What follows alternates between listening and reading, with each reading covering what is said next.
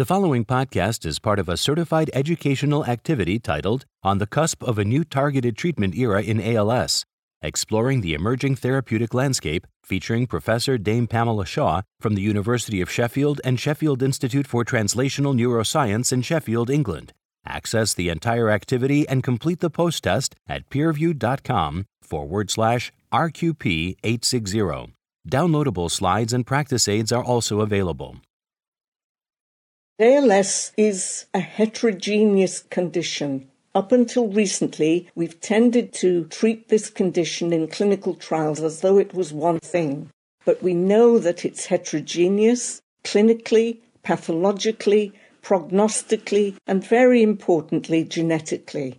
And I think we're now realizing that as we're developing new therapeutic approaches, we need to take into account this heterogeneity.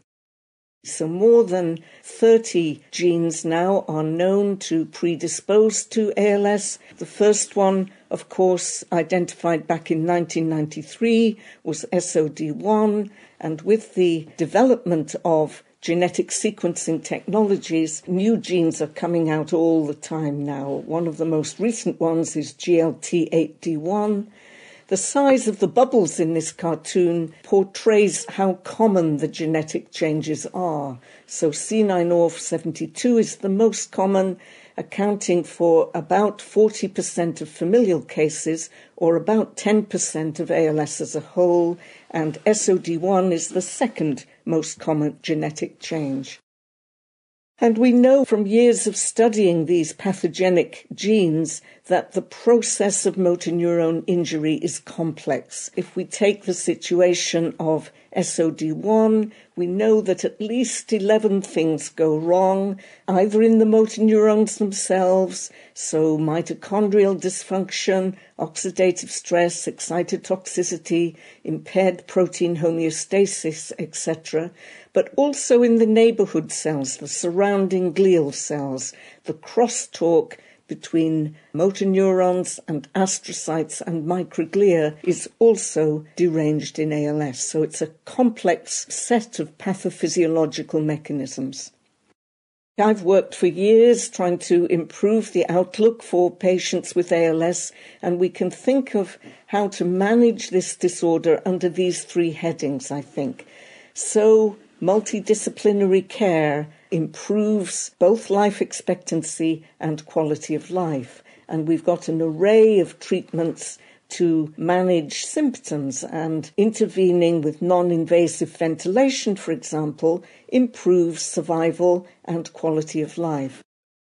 But what our patients really want from us is better neuroprotective therapy. And really, at the moment, we have only Riluzole, which was rigorously tested. More than 1,000 patients helped us test Riluzole in the late 1990s.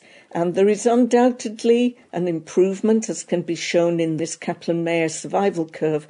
Riluzole undoubtedly has an effect in improving life expectancy compared to the placebo group, but the effect is modest, improving survival only by about 3 months on average. So this was a first important step in any of the neurodegenerative disorders, but we need to build on that modest effect of Riluzole. So what is the emerging treatment landscape like? Well, there is a very exciting phase now for genetic therapy trials. And the one that's going to come to fruition soonest is gene silencing for ALS caused by SOD1 mutations. So SOD1 mutations account for 20% of familial ALS, or about 2% of ALS as a whole. But we've had good models of SOD1 disease for some time now that has allowed us to work through the evidence, building confidence that human trials might be successful. So I've already shown you in another figure the complexity of the pathophysiological changes. Riluzole has several effects, but the main one is dampening down excitotoxicity. So not surprising that the effect is modest, given that all of these damaging mechanisms are still ongoing. So a good idea would either to have a cocktail of therapies that would intervene with several of these mechanisms, or to go right upstream and do something about the rogue gene, so knock down the expression of the SOD1 gene, and we know that that can be done safely in genetically engineered mice. So you can knock out the SOD1 gene, not with complete impunity, but with relative impunity, so the mice still live to a ripe old murine age. And several investigators, including our team at Sheffield, have worked with the SOD1 transgenic mouse model using either ASOs, antisense oligonucleotides, or gene therapy using AAV9 viral vectors, and have shown that if you use a self-complementary AAV9 incorporating a molecule to knock down SOD1, you make a massive difference to the neurological function of the mice. So the treated mice are in the red line here. This is increasing neurological deficit in the control untreated group. You make a difference, quite a significant difference to survival of the mice. And importantly, you can do this free from off-target effects.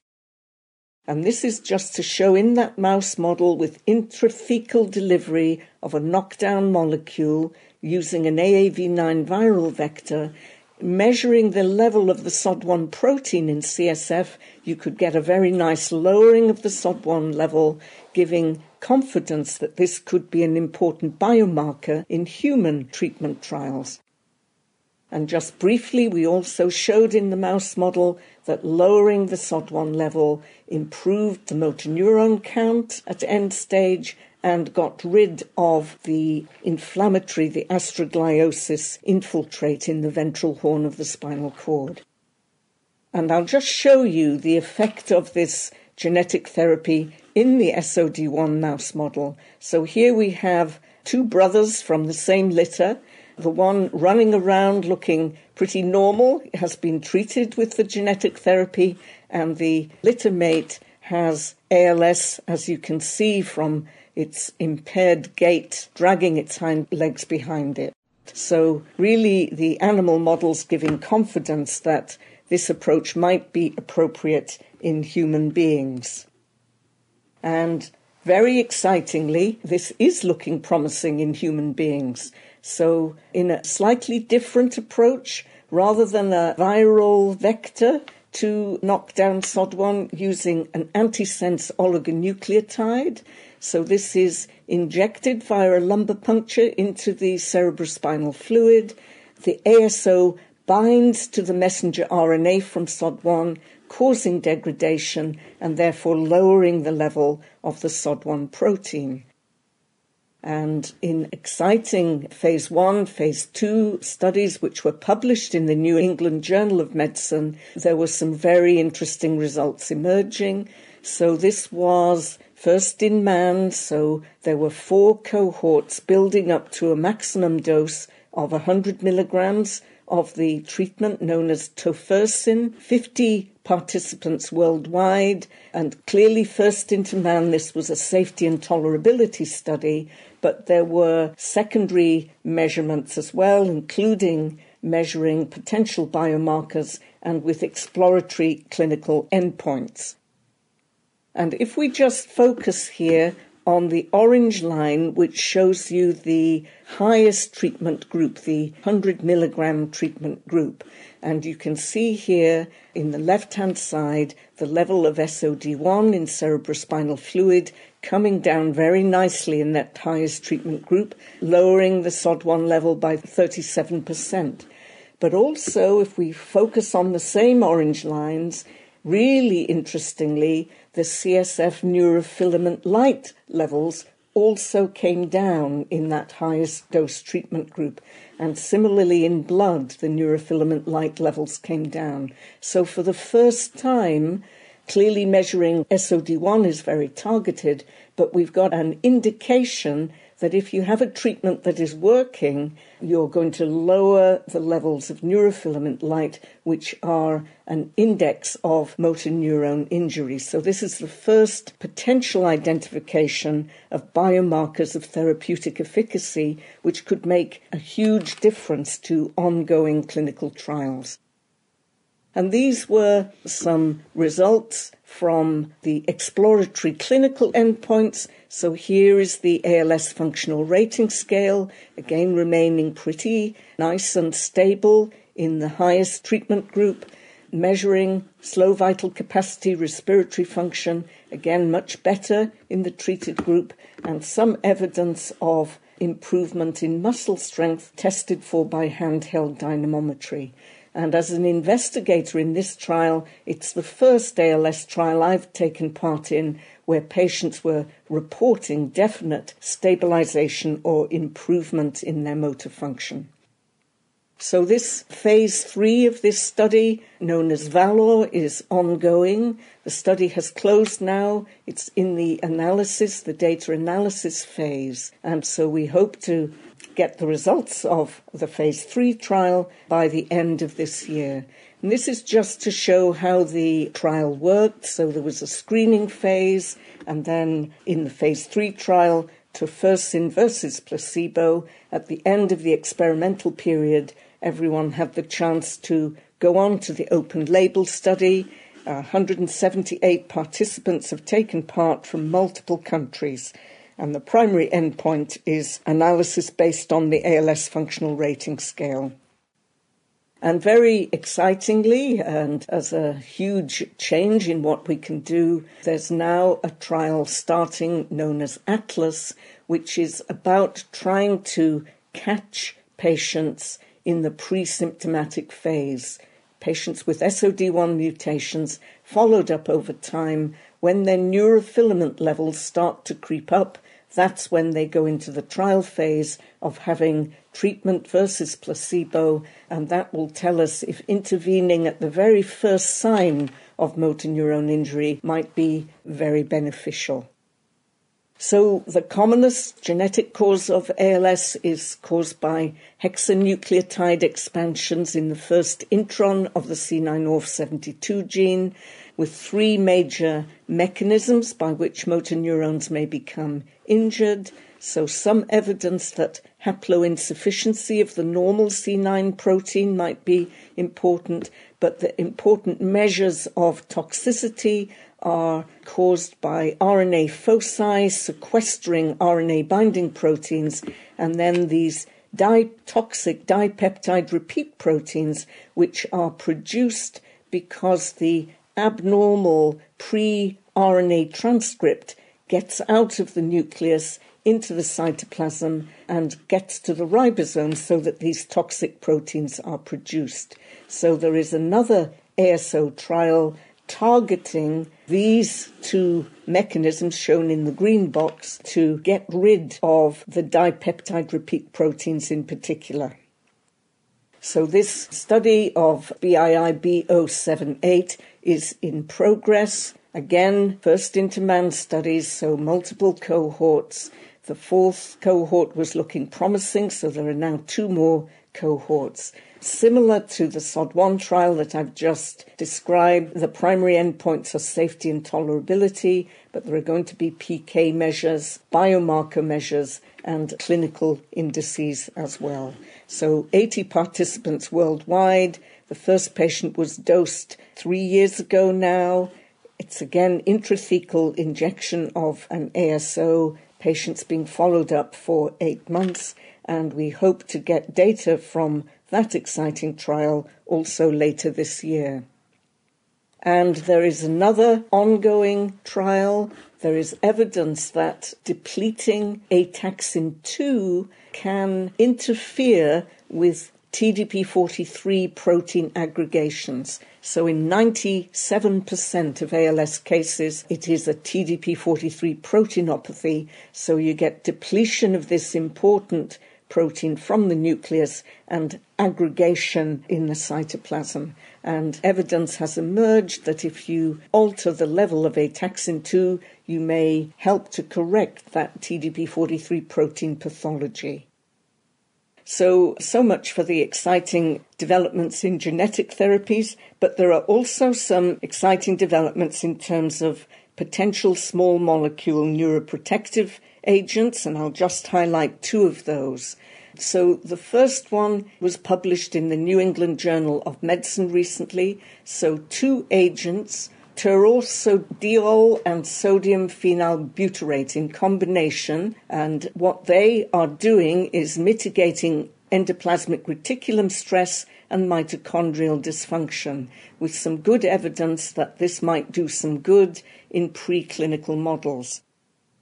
So the results of the phase 2 trial were published, and I'll just show the highlights here. So 89 patients were on the treatment group, 48 in the placebo group, and the primary endpoint, which was the change in the ALS functional rating scale, the treated group declined less in terms of points per month on the ALS functional rating scale versus the placebo group.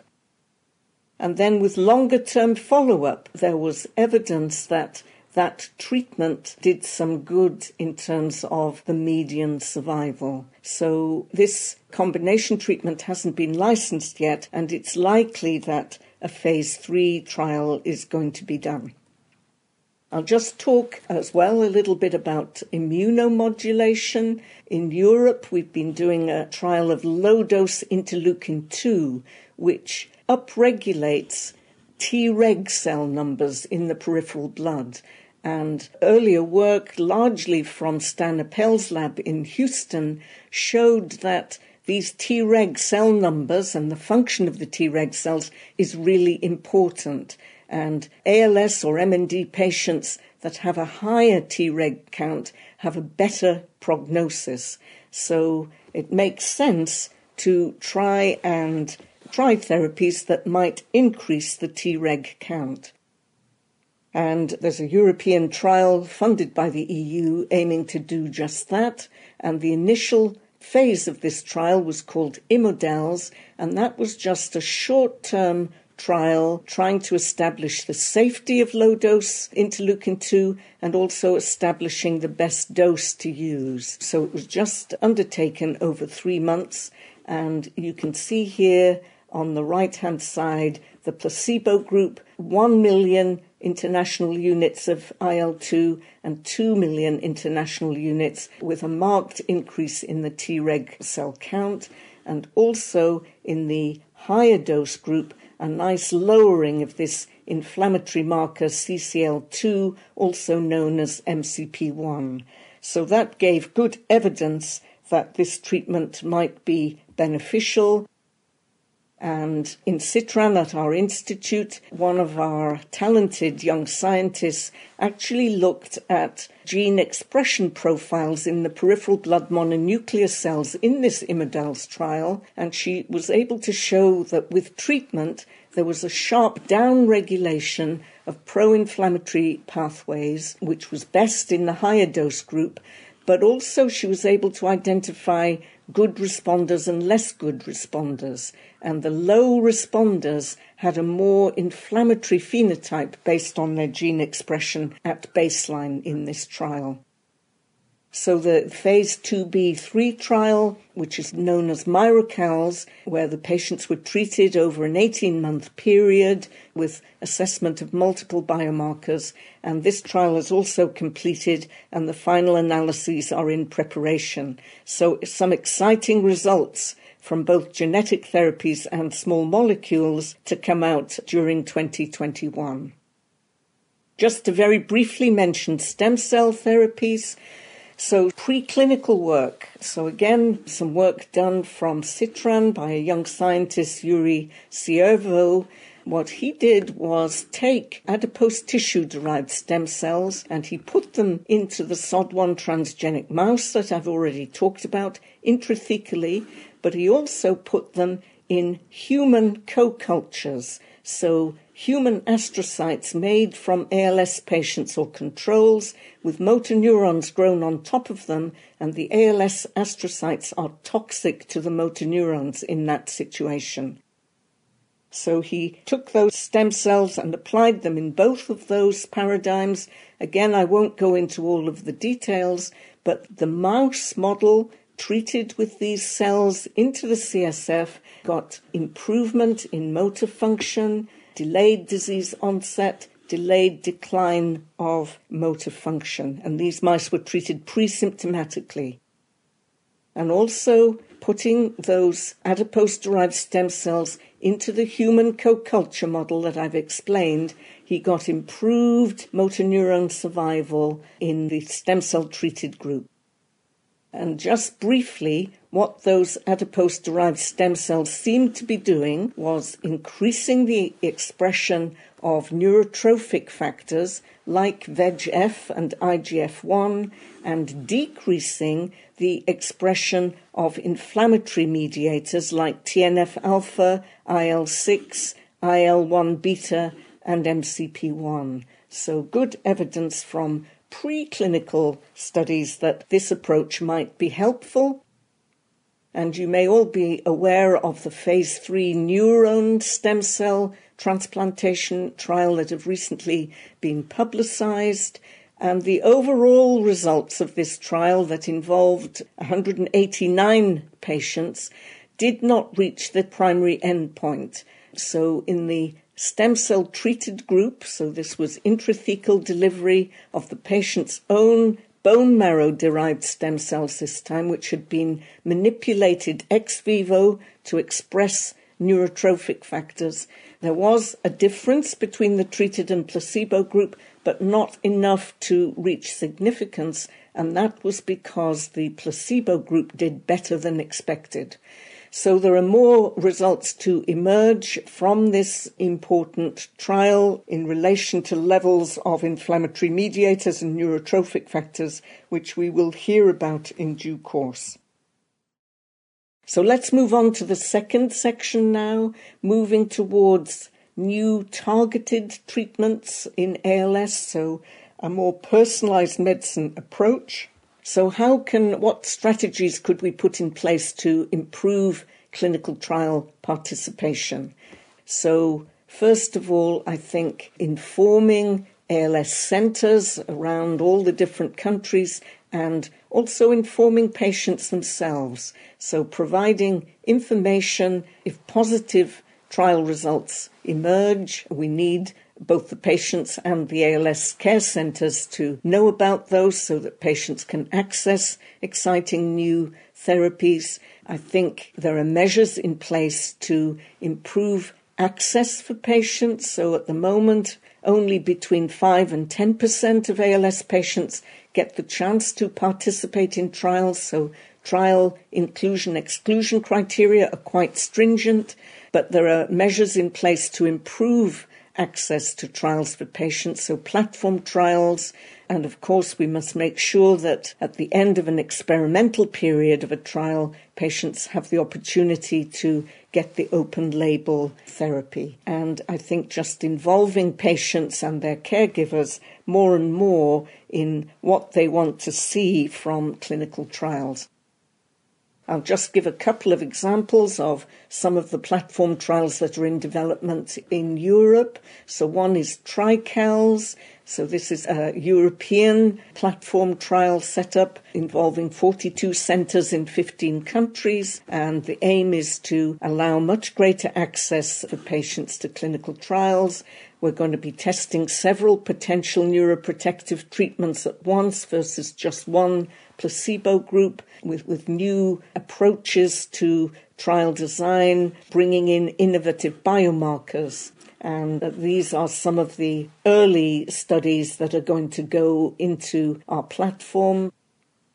And there's another trial led from Edinburgh in the UK called MND Smart that again has a similar approach, allowing a lot of patients to go into trials with quite light touch assessments, and the first treatments they're testing are memantine and trazodone. And I think just to highlight I've already talked about SOD1 as a biomarker, neurofilament light levels in both CSF and blood. I think in the C9 genetic therapy trials, measuring the dipeptide repeat proteins in CSF is going to be a good biomarker. So there are multiple biomarkers in the pipeline, as it were, both in CSF and in blood, and also in urine, actually. The P75 extracellular domain in urine looks quite promising as well. So I think our future trials are going to be informed much more by potential biomarkers that hopefully will allow us to get the answer more quickly as to whether a potential therapy is working. And the last thing I want to talk about is the value of systematic genetic screening in ALS patients. And this is some work that we've done from Sheffield. We published it a few months ago in JNNP. And what enabled us to do that is a project called Ambrosia that is a 5-year program funded by the MND Association involving 3 sites in the UK, Sheffield, Oxford and London. And what this trial funding has enabled us to do is systematically take biosamples from all our newly diagnosed ALS patients who consent, of course, to the study, and they all do. They're all very willing to help with research.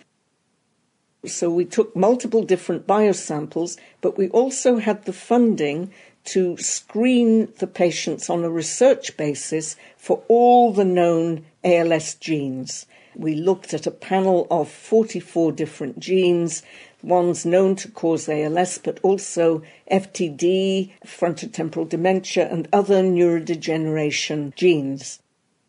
And what we found, in a nutshell, we looked at the first 100 patients that went into this Ambrosia program from Sheffield. Only 7 of the 100 had a positive family history, so they are the ones that would have been offered on clinical grounds genetic testing. But actually what we found is that 21% of the 100 patients had a clinically reportable pathogenic mutation in one of the known ALS genes. Another 21% had what we had to call a variant of uncertain significance, so a change that may or may not be important after we'd ruled out benign changes in genes and those common in the control population.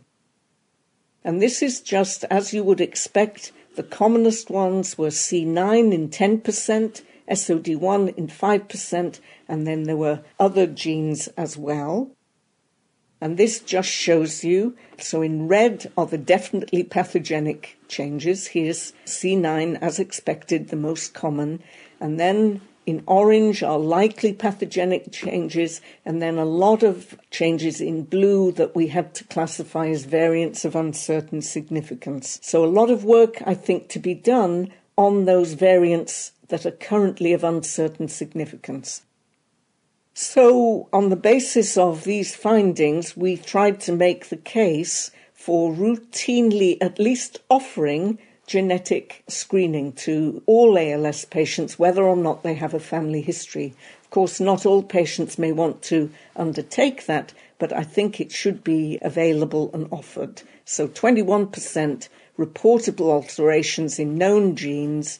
93% of these patients did not have a positive family history, and importantly, those patients who had changes in SOD1 or C9, 15% of them would have potentially been eligible for the current genetic therapy trials that I've described.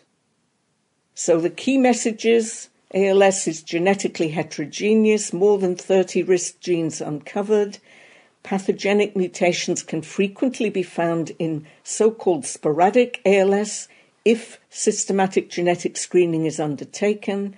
Further work needed to determine the pathogenicity of variants of uncertain significance, and I think careful genetic subclassification of ALS is increasingly important in an era of current and upcoming genetic therapy trials.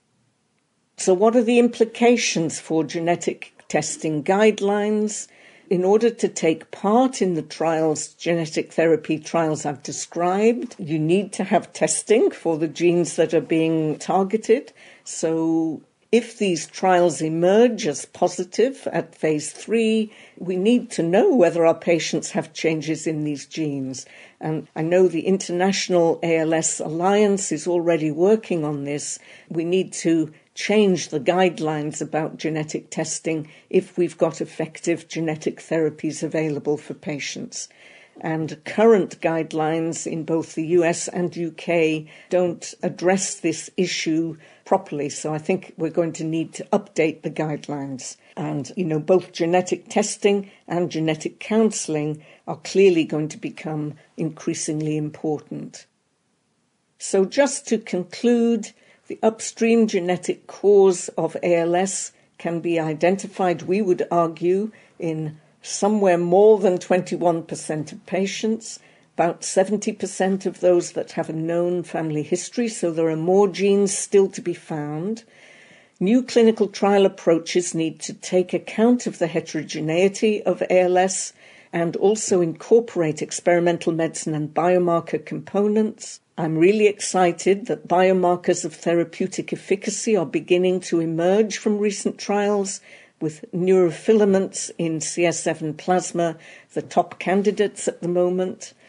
Really important to me that carefully conducted preclinical work is beginning to translate or pull through into positive trial results for patients. As these genetic therapy approaches are emerging, with SOD1 gene silencing, treatments to get rid of the toxic dipeptide repeat proteins in C9 patients, really exciting. And there are other gene therapy approaches using viral vectors. AAV9, for example, is a viral vector that gets across the blood-brain barrier very well and has proved very successful in trials of spinal muscular atrophy patients. I do believe our approach to offering genetic testing for all our ALS patients and their family members is going to need to change. I'm very hopeful that our new clinical trials platforms will allow greater access for patients and more rapid generation of trial results. So thank you very much for your attention. This activity is certified by Medical Learning Institute, Incorporated. This activity is developed with our educational partner, PVI, Peerview Institute for Medical Education. Thank you for listening. Download materials and complete the post-test for instant credit at peerview.com/RQP860. This activity is supported by an educational grant from Biogen.